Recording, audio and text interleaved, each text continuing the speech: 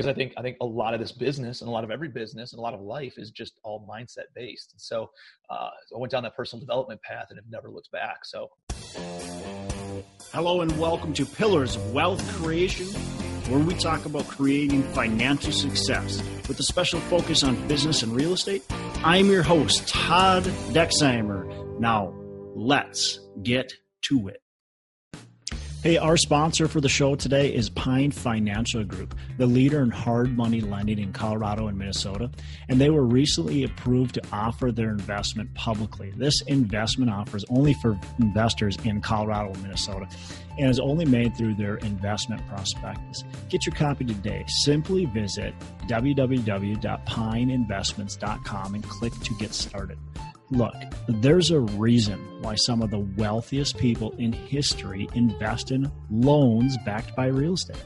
Learn more about the risks and returns at www.pineinvestments.com.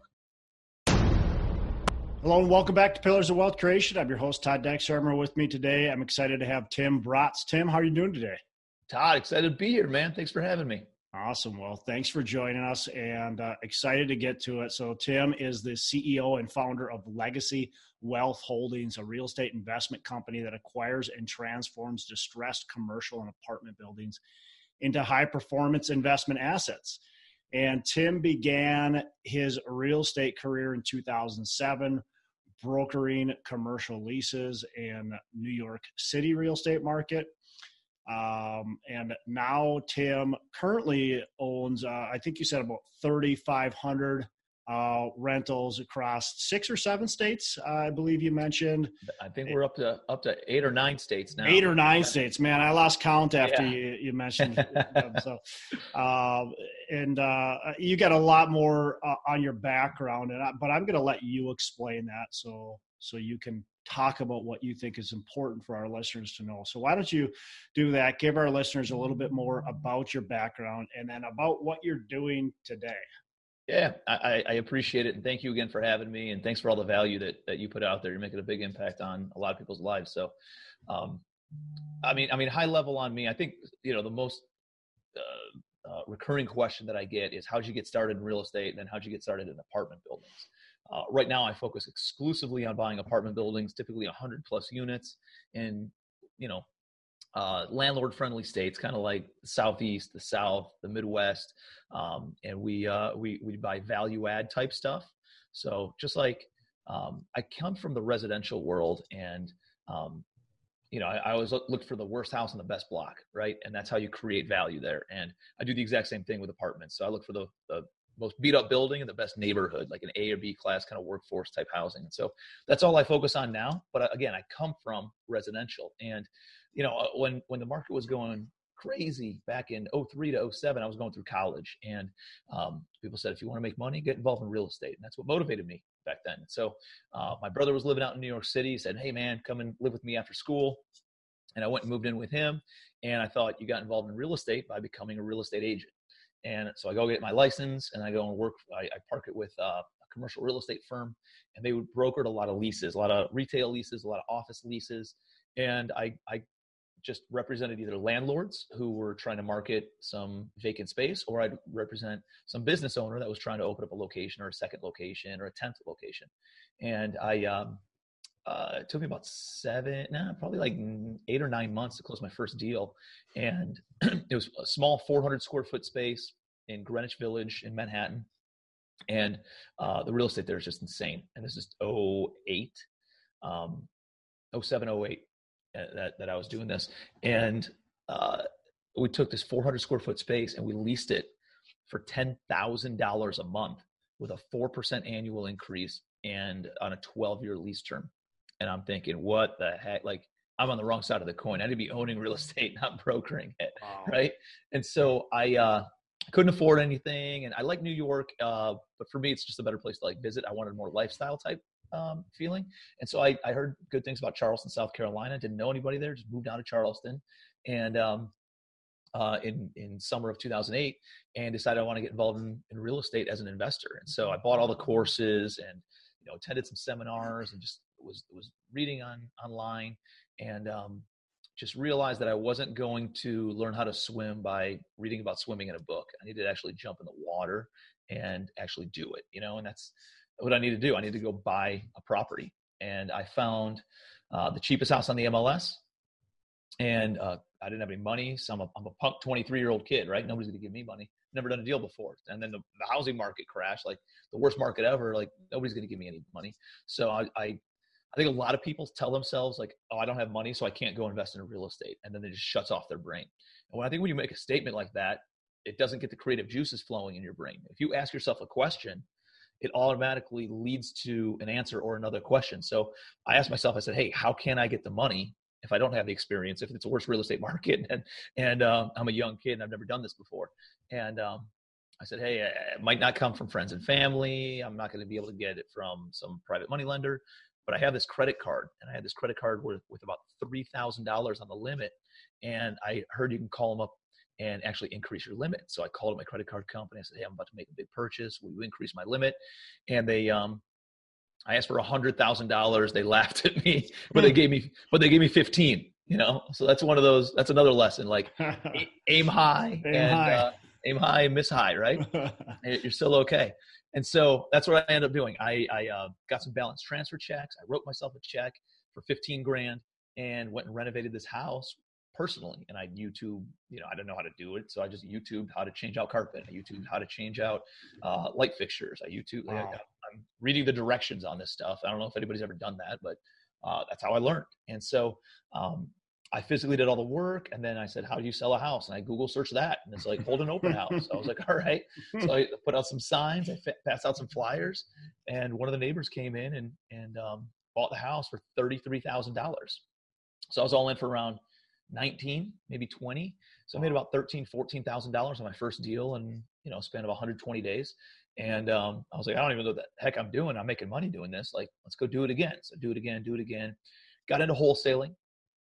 And I think a lot of us get into real estate because we want to be the landlord, right? We want to have residual income. We want passive income. We want to build that long-term wealth.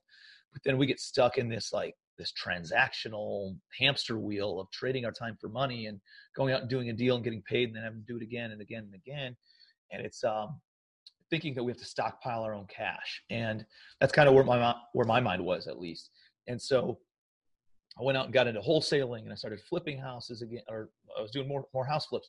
And eventually what happened though is I met people who had money, who were either buying properties from me or saw what I was doing and wanted to get involved, but maybe they didn't have the bandwidth like to take on deals, or they already had at max capacity on the rehabs they were doing, but they still had money, or they had money and they just didn't know what to do in real estate and they had money from some other business. And they ended up saying, hey, why don't you do the work? I'll bring the money and let's figure out a split somehow. And that's how I got my first private money lenders. And I bought a package of 5 houses with $100,000. Like, again, this is 2010-ish, whatever. Like when the market was at its bottom. And I found some houses in the hood and I bought 5 houses for $100,000 and fixed them all up, refinanced the guy out within 12 months and gave him all of his money back, a massive return. I think he made 25-30% on his money inside 12 months. And but then I got to keep the properties. So I'm all into these things for about $130,000 after I paid him off. And they were cash flowing like crazy. They were renting for $700 a month, and there were 5 of them. So that's $3,500 a month for all in for $100,000.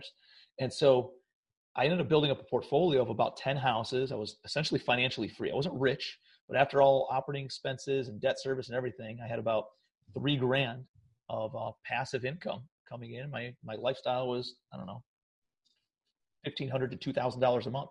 And so I was financially free, right? So like I'm feeling good. And then I shiny object syndrome, right? You go and chase some other industry. And I got out of real estate and drank the juice so much that I ended up selling my real estate and thinking this other business would take off, and it just didn't. And 2.5 years later, I was just completely broke, right? I had $25,000 in credit card debt.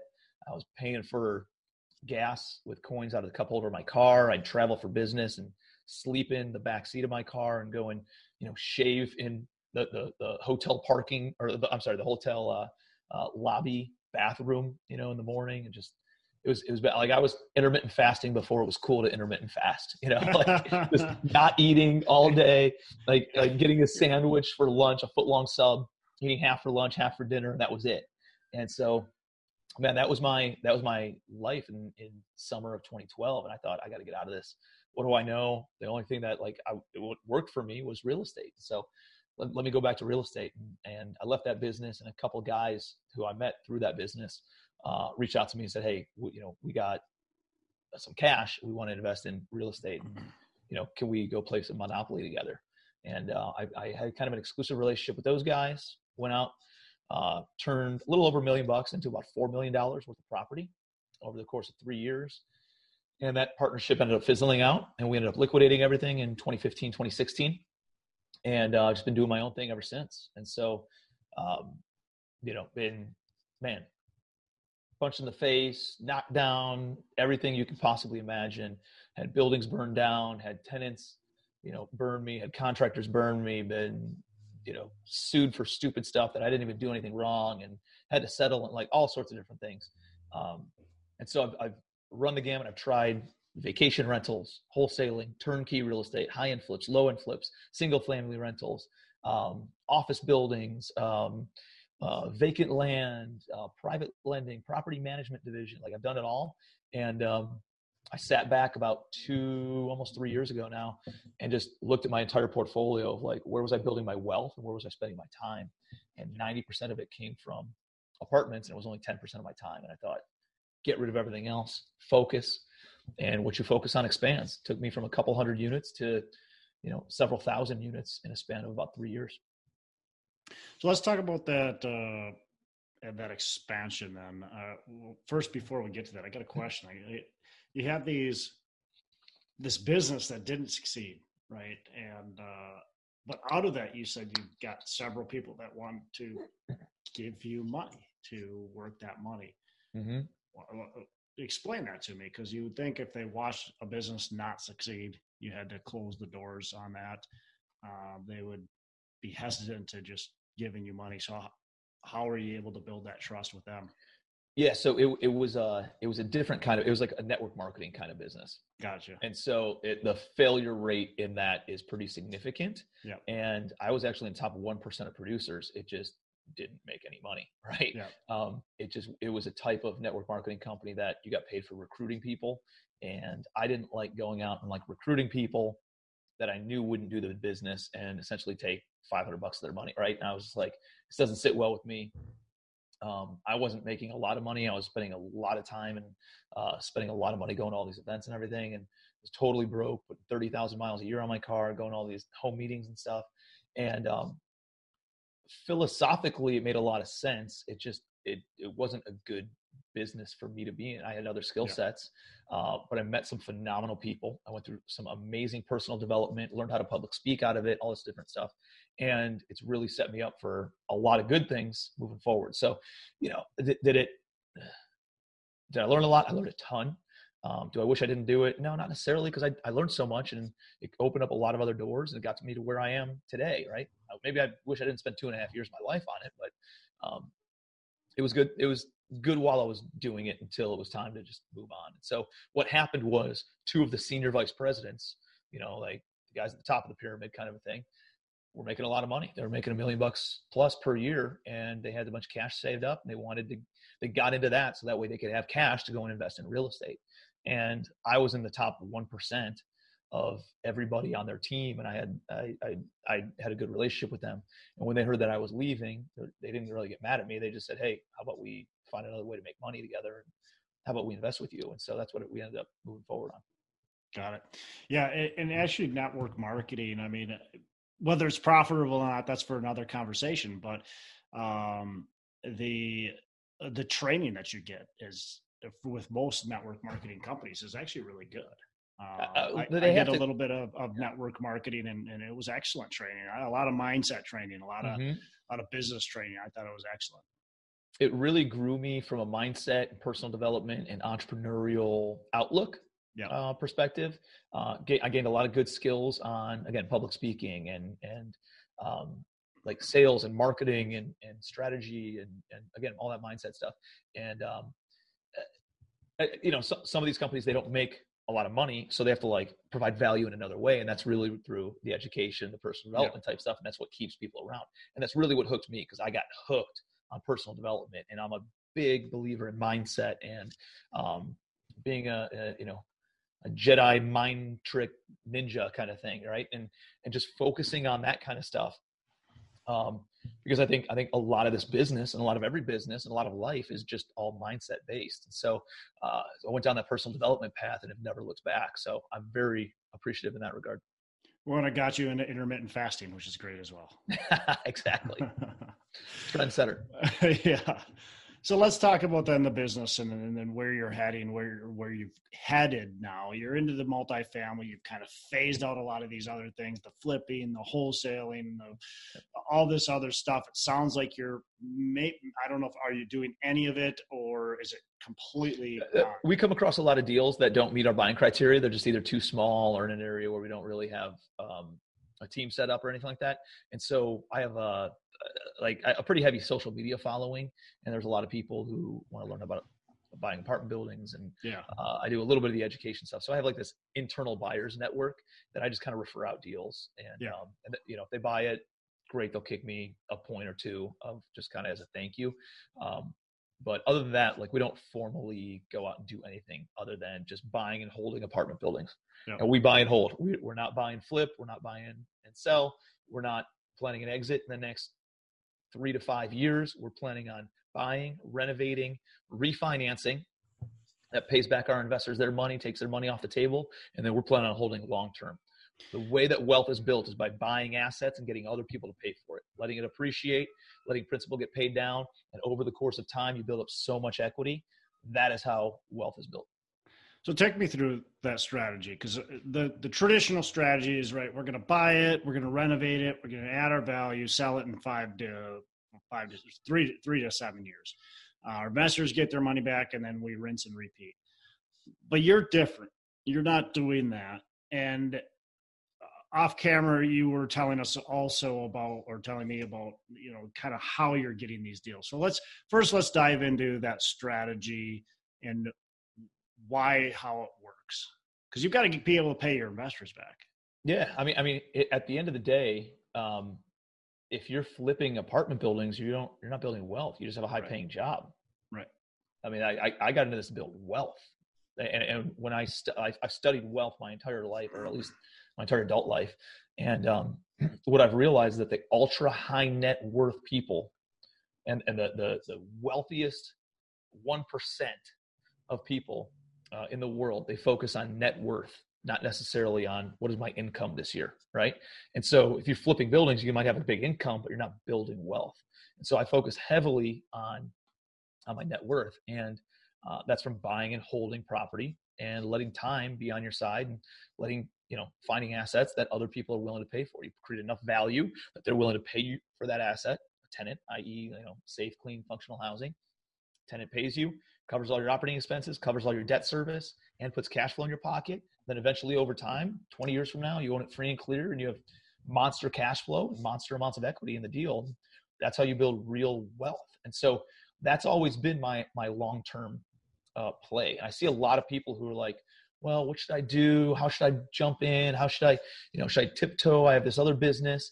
And it's like life is short, right? I'm 34, but I talk to people who are older than me, who are wiser than me, who've been around the block a few more times than me. And they're like, listen, like do not waste your time on stuff that you don't want to do, right?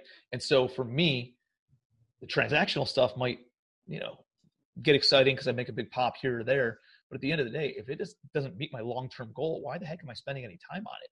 Like just eliminate it. And what you'll find is like you grow so much more. Again, what you focus on expands. And if you just focus on that, it's amazing how the universe kind of just responds and brings you other opportunities. When you draw a line in the sand and say, this is all that I'm doing, that's all that then ends up appearing in front of you. And so, my model is just, it's comes from the residential realm though. It never made sense to me to go buy a building and pay $10 million for a $10 million building and then hope and speculate that it appreciates over time over the next 5 years.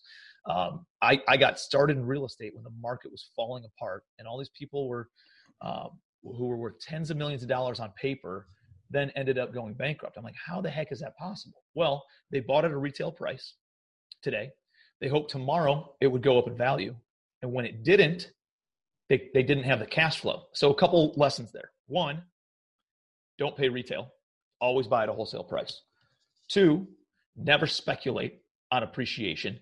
Create appreciation by value add and sweat equity. Number three, do not buy anything that's not performing or doesn't have some sort of cash flow play to it.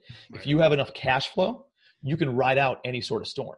So even cash flow is almost like the lowest common denominator of can you do a deal or not. If you can let it cash flow, then guess what? You're going to be able to sell it and make a big chunk of change. If it cash flows, you're going to be able to refinance it and pull some money off the table. Yeah. You can have multiple creative exit strategies on this property if it at least cash flows. And worst case scenario, if it at least cash flows and the whole market crumbles, you can at least ride out the storm, let the tenants continue to pay down principal.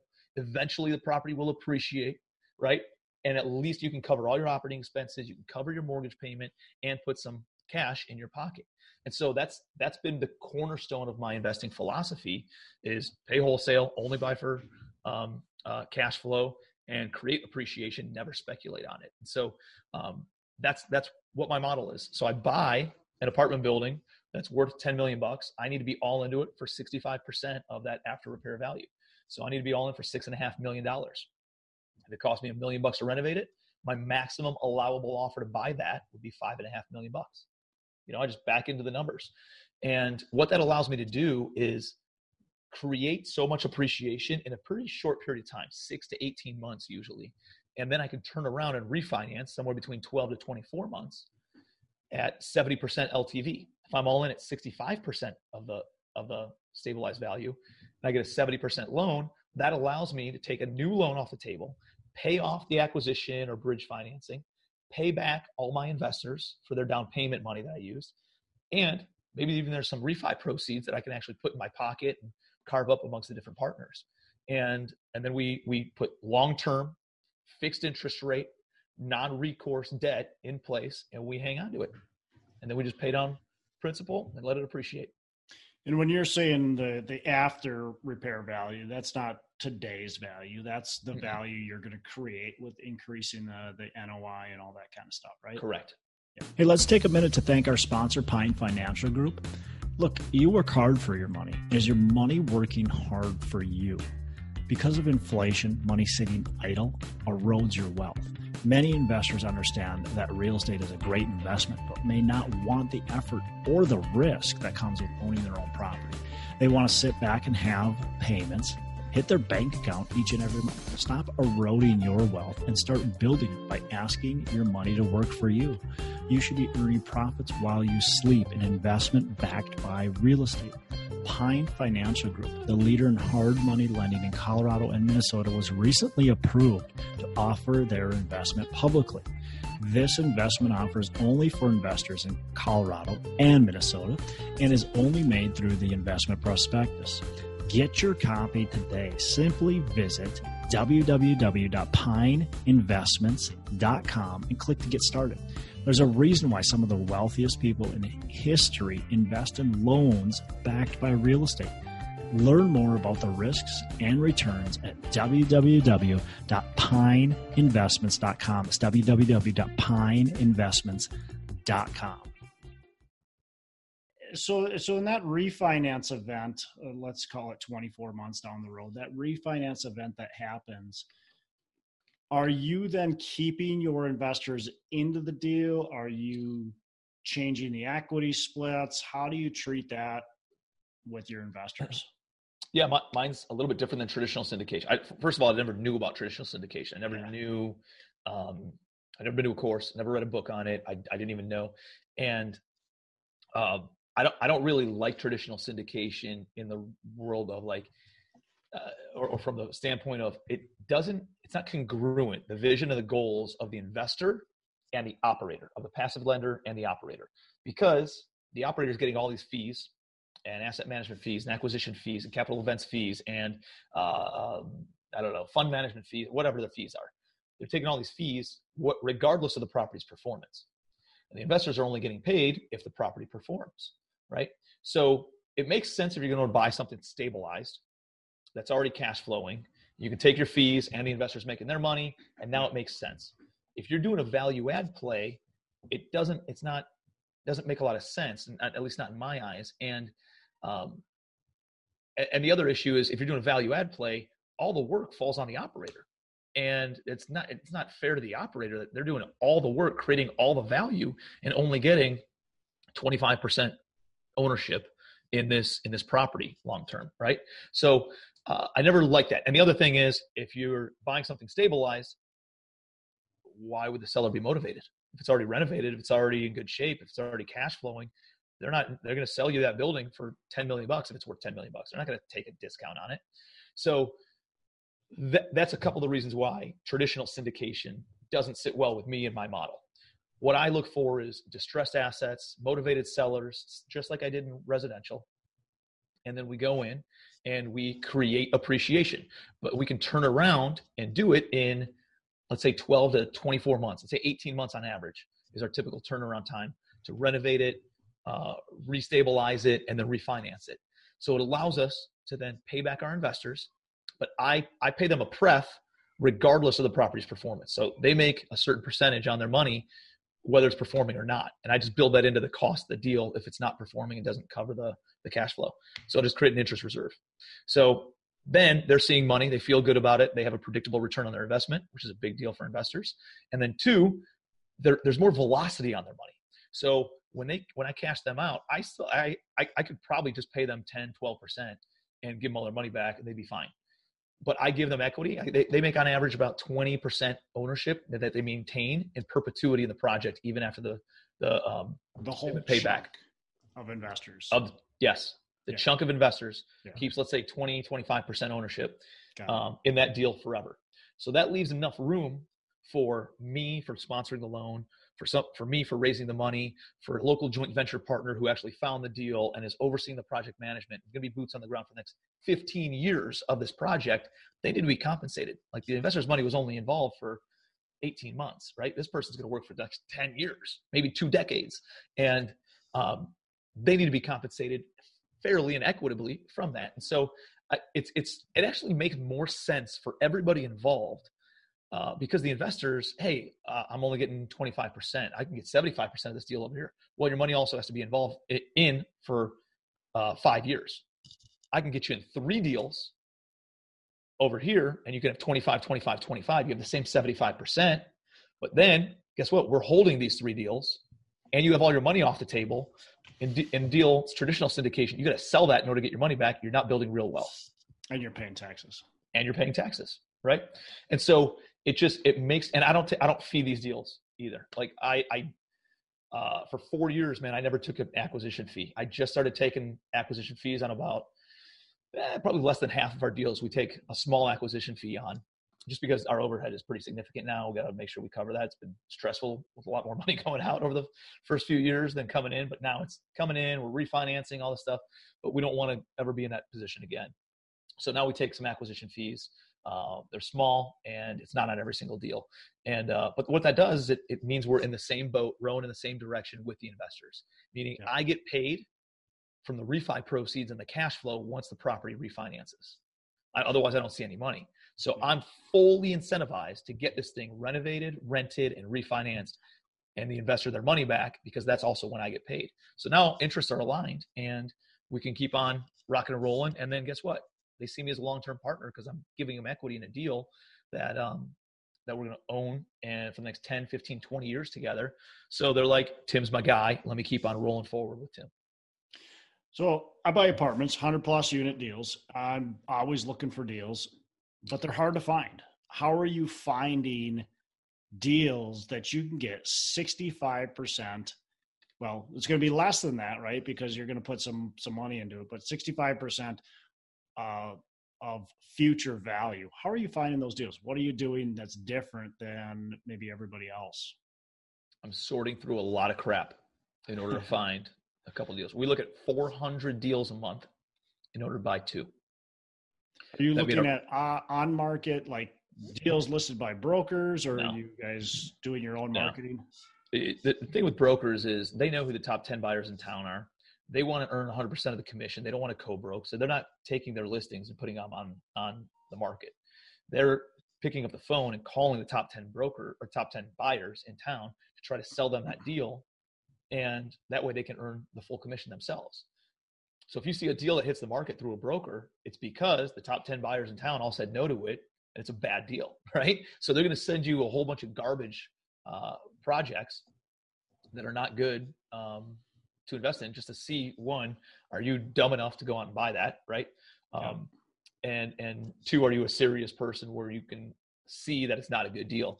And so, I again, come from the residential realm. I found off-market, direct-to-seller deals, and that's exactly what we do with apartments. And we do all the same stuff, man. Outbound phone calls, outbound driving for dollars, dialing for dollars, networking like crazy, going to real estate investors association meetings, going to landlord association meetings.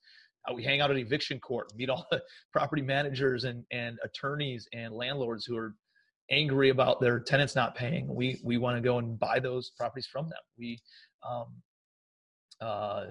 direct mail. We send out mail piece, like all the same stuff that we did on the residential side. We just do with apartments. You can buy lists. You can text message blast, you can email blast, you can ringless voicemails, all that kind of stuff, like whatever you want to do. RVMs are getting some heat right now, so not usually the best platform, but text messaging works amazing. Direct mail still works well. Just build the relationships. The key thing to understand is this is not a get rich quick. This is a get wealthy slow.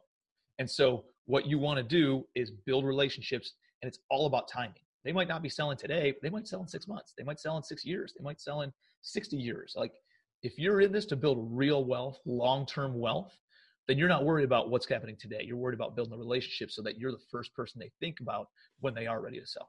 Yeah. Yeah. I mean, what you're describing there is a lot of work. Finding apartment owners is much harder than finding the owner of a single family house, because most of them have it in an LLC. And so you got to do some more legwork. But it sounds like it's been profitable for you. You've obviously accumulated 3,500 or so units. And have all the units been through your own method, or have they been through the broker relationships, or just all through dialing for dollars? In some markets, I am one of the top 10 buyers. Like in Georgia, I'm probably one of the top 3, or I don't know, maybe one of the biggest multifamily buyers in all of Georgia. We're renovating 2,000 units there right now. We're putting 2,000 bathrooms and 2 million square feet of flooring and 10 million square feet of paint and all this stuff. So we have those broker relationships, and we moved on a lot of deals that a lot of other people couldn't qualify for, because my balance sheet's big enough and we have the experience. So a lot of other people who might have wanted to buy those buildings couldn't. And a lot of the hedge funds and REITs, it was too messed up for, and they just weren't interested. And so they want something that's just totally turnkey. And so I've been able to kind of create a niche, especially in Georgia and South Carolina and a little bit in Ohio as well, where I do have the broker relationships, and we do see a lot of those deals early on. That wasn't always the case. Like, we still do on a regular basis. We still go through all the off-market channels to go and find off-market deals, and that's majority of how we get most of our deals. Over 50% of them come from off-market, and probably 30% of them come from on-market. Awesome. Well, let's shift a little bit and talk about some mistakes you've made along the way. What's one mistake that you can pick up and tell our listeners that you've made, and how have you learned from it? Oh man. I've had apartment buildings burned down where I had the wrong insurance in place. I've had, due diligence and the seller goes, oh yeah, no, I mean, this unit right here, it's the only one you need to walk through because it's very indicative of what all the other units look like. Oh, I trust you, Mr. Seller, right? Like, buyers are liars and sellers are worse. And so I would say one of the big ones would be due diligence, and you got to do full due diligence. Do not get lazy in due diligence. There's 100%. Financial due diligence and there's physical due diligence. And you got to go through every single lease and cross-reference it with the rent roll and make sure that the rental amount is what it says in the lease. Make sure that the security deposit that's being conveyed is exactly what it says in the lease, because that lease is a legal document that the seller or that the tenant's going to hold you to, and the court's going to hold you to when you own that property. And so, oh, well, they didn't pay rent in October, and I took their deposit and put it towards rent, so we're not going to convey that one. Do you have anything in writing from the tenant? No? All right, then I need that deposit. Like until you get something in writing where they sign off that they're not entitled to any deposit anymore. Like, no, that's transfers with the property. So like, that's a big deal.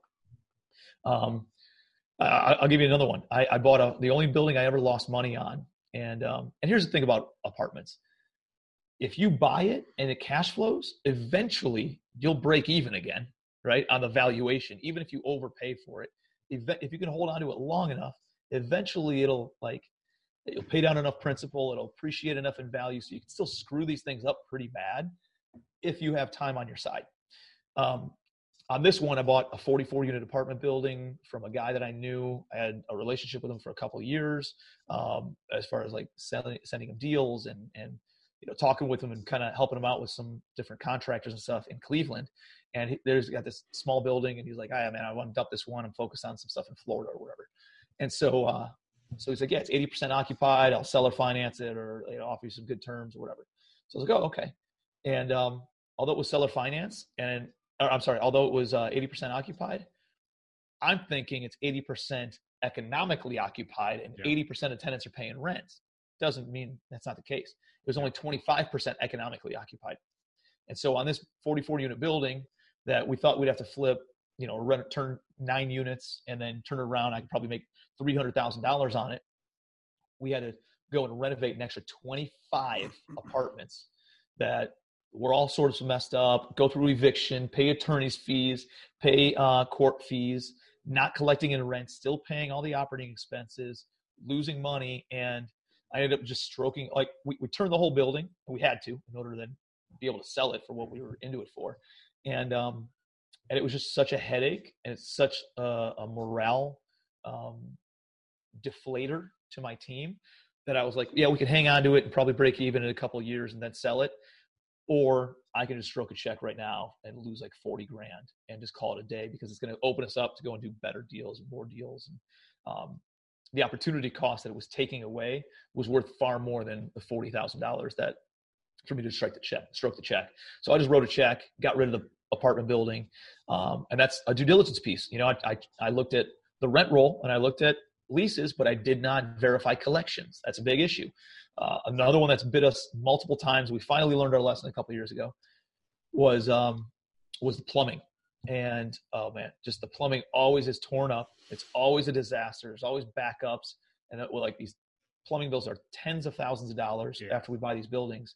And I'm like, how do we stop doing this? Well, we just have to scope the lines before we buy it during due diligence. That costs thousands of dollars. It costs us $2, $3, $4 grand every single property, and more on some of the bigger ones. And so we're just like, dude, we got to bite the bullet. It's part of it's cost of doing business, because it's going to save us. And I'll give you an example. We just did this on about 100 units in Louisiana a couple of weeks ago, and scoped the plumbing lines. Cost us like $4,000 to do it, and found out they're absolutely wrecked. We got a $72,000 price reduction because of it. So absolutely paid for itself, and we would have lost $72,000 on that. Yep. Yeah. I mean, especially these older properties. I mean, and they don't even have to be that old. I mean, they can be, 20 years old, and they can have some issues. So even all the way to the street. Yeah. Yeah. When you're looking at, 1990 built property, I would be scoping the 1990 built property all the way to the street, like you just said, and making sure those lines are good. And when you're buying older properties, 1960s, 1970s, I would just assume all that galvanized, all that cast needs to be replaced. Yep. And so you've got a budget for that entire bill, and it's going to be on you. So if you can't make the numbers work with replacing the plumbing on those older bills, not even worth it. I was just going to took the words right out. Like, people try to make the numbers work, and the easiest one for them to flex on is the construction budget. And that's not a variable cost. That is a fixed cost of how much money needs to go into the property. Yeah. You can't scale that back, right? No, the only variable cost is the purchase price of it. So you have to go in and buy it at a low enough basis to make the numbers work the way that you need them to work. You can't like stabilized rents are what they are. That's what the market, will bear. And so that number's not going to change that much. The operating expenses, not going to change that much. So the stabilized value of the building isn't going to change that much. So now what about buying the property? So like the holding costs, yeah, you can balance that all out, but that's going to be a fixed cost. The renovation, is going to be a fixed cost. The only number that you can actually manipulate and play with and change in order to get a better deal is the actual purchase price. Yep. It's the only way. And if you cannot get the seller to budge on the purchase price, this is not an emotional business. It is 100% numbers based. And I promise you, as much as my net worth has grown, and as much as anybody's net worth can grow by buying a whole bunch of apartment buildings, one bad deal will completely wipe you out. Yeah, 100%. Yeah, I mean, a lot of good stuff, a lot of golden nuggets in here. What are you doing on the business side, on the scaling side, to help kind of make your business continue to grow and to scale? And what are you doing in that sense of the business? Like grow my team? Is that what you're saying? Yeah. So one of the things I did, like I built up a pretty big management company in Cleveland when I was doing residential flips and stuff, and I hated having that much overhead. And so, you realize that like the number one reason businesses go out of business is because of lack of cash flow, which comes from having too much overhead. Yeah. And that typically comes from having too much payroll. And so a couple of years ago, I was like, man, I have ambitions. I want to grow a big portfolio. How do I do this without actually, I'm limited on my own time, right? And so I can only be in one place at one time. I can build up a team, but I don't want to have to manage a bunch of employees. I love doing real estate, but I hate managing people. And all of a sudden, a lot of times, people get stuck as they grow their business to just being a human resources director almost, and dealing with the drama that comes with all that stuff. And so I thought, how do I like partner with A players? How do I get A players onto my team without the overhead of having to pay them a big salary? And that way I know that they can go and take care of the project. And secondly, it's not creating this big nut that I got to cover every single month in payroll, right? And so what I ended up doing is creating kind of like a joint venture type structure where, again, I have a pretty heavy social media following. I do a little bit of coaching and stuff. Not a lot. I do 4 events a year, but there's a lot of people who want to scale into apartments who maybe they're great operators, but they don't have the time. They don't have the money or like the balance sheet to sponsor those loans or bring capital. And I can bring money to those deals and I can sponsor their loans and they can be boots on the ground. And then there's other people that come out who have money, but they don't want to do any of the work. And they're like, let me just passively invest. So the education stuff and social media, if you're not active on, I know you are, but other people who are listening, they're not active. Like they should be active in telling people that you're out there doing deals because you get deal flow and money flow from that. Yeah. And so because of the deal flow, I'm not only looking for deals, I'm looking for partners. I'm looking for joint venture partners, somebody that can find the deal, oversee all the project management, and then act as boots on the ground for as long as we own this thing. And I can, instead of paying them money, I can actually just give them equity in the deal. And so for me, I don't need to have 100% of the business. I would rather have 25% of a watermelon that's this big than 100% of a grape that's this big. It's 25% of the juice in a watermelon is a lot more than 100% of the juice in a grape. And so it allows me to get into areas that I've never been to. Like I bought 105 units in Louisiana, never even been there, right? My team has. They've gone through and did all the due diligence, but I have a local good buddy who lives in that town that's going to be our boots on the ground. He's got all the local resources and everything. I brought the money. I found the deal, or my team did, and I sponsored the loan. We brought in third-party management. My team's doing all the asset management, and he's got a piece of the equity in the deal just for, kind of being an accountability partner local to the project. And so I always have somebody who's an A player local to the project to meet with the building department, to meet with insurance inspectors, to meet with or insurance adjusters, to meet with loan inspectors or anybody else that we need who needs to be like, we need somebody who's competent, who knows how to work with people, who's a complete A player. And that's allowed me to do that. So that's what I do. So like I own all these units and I actually have more equity than most traditional syndicators. But I don't own 100% of all those. Some of them I do that are up in Cleveland. Some of them I own 12 because I just, invested some cash in it or something. And then I probably average around 30 to 40% ownership across my portfolio though. So you're probably giving away a little bit more if you were hiring an employee, but yet you're greatly mitigating your risk.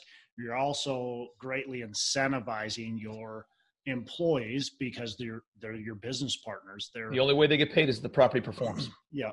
So they're highly incentivized to perform, and you have less risk exposure because they're not employees. You don't have to pay. They only get paid if the property performs. Yep. So it's a win-win. It gives you probably a little bit less, like you said, equity in the deal, but probably allows you to get a lot more deals done too and get them done. Exactly. I can do way more deals because I'm focusing on the things that we already have scaled. Like I can do asset management with a 15-minute phone call and looking at some reports each week. It's not even me, it's my COO doing it.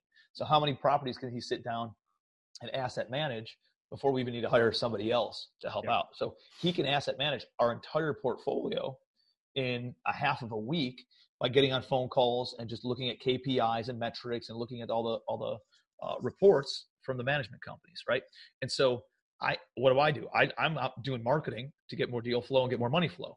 And then if I have deals, I send it off to my acquisitions guy and everybody talks to him. And then if we have money, I send it off to I have a chief investment officer who works with all of our investors now. And I send them off to him. I'm really they're the engines, to my business, acquisitions, the money, chief investment officer, and my COO.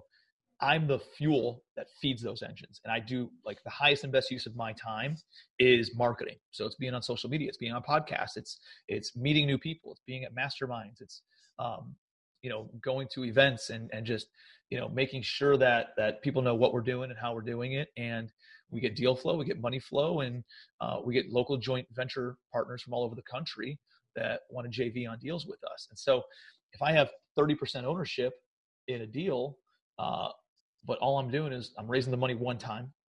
I'm sponsoring the loan on an ongoing basis, but it's not a lot of work, right? There's a lot of scale there, just to sponsor the loan. And my team's babysitting the deal from an asset management standpoint. It allows me to get into a lot of deals and do many more. So I'm willing to take a little bit less ownership in any given deal because I can do so much more and I can scale far greater than if I had a bunch of other responsibilities. Yep. No, it makes a lot of sense. Well, cool. So we got to wrap up. We're running short of time, but I got a couple more questions before we wrap up. What's your favorite book? 12 Pillars by Jim Rohn. Awesome. Easy read, man. You'll knock it out in 2 sittings and packed with just these principles, these profound principles on building an awesome life. Cool. And then last question, what are your 3 pillars of wealth creation? My 3 pillars of wealth creation would be earn money, save money, and invest money. I like it. Simple. Last question. How can our listeners get in touch with you, learn more about what you got going on, talk to you about investing, all that kind of stuff? Yeah, I'm real active on social media. One, I appreciate that, Todd. I'm active on social media. Connect with me on Facebook, and I create all my own content. I don't have marketing people that do it. I'm the one actually putting content out there. I do have a team that kind of disseminates from Facebook and puts it on all the other different mediums and stuff. But it's me. I'm answering my messages. So if you got questions, you want to talk, hit me up. I do a little bit of coaching. I'm not some guru, but I do some coaching. It's called commercialempire.com. So you can look me up on there too and connect with me there. But I put out a lot of free content. And if you're looking for insight on that stuff, I mean, this is a phenomenal podcast, and just connecting and following the people that are making moves and doing some big things. And if there's ways that I can help people, I'd love to do so. So I appreciate it, man. Cool. Well, Tim, appreciate the time. Tons of great value you were able to add to the show, and I'm sure our listeners got a ton out of it. I know I did. I appreciate it, buddy. Well, thank you again, man, for all the value that you're creating out there, and you keep on making an impact. Appreciate you. Man. Have a good rest of the day. You too. Hey, thanks for listening to the show. A couple things before we go. Again, go on to our Facebook page, Pillars of Wealth. We'd love to have you on there.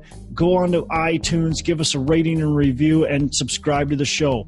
Also, don't forget, reach out to me if you want any help with potentially growing your business, and reach out to John Stiles to help you buy or sell real estate. Thanks for listening.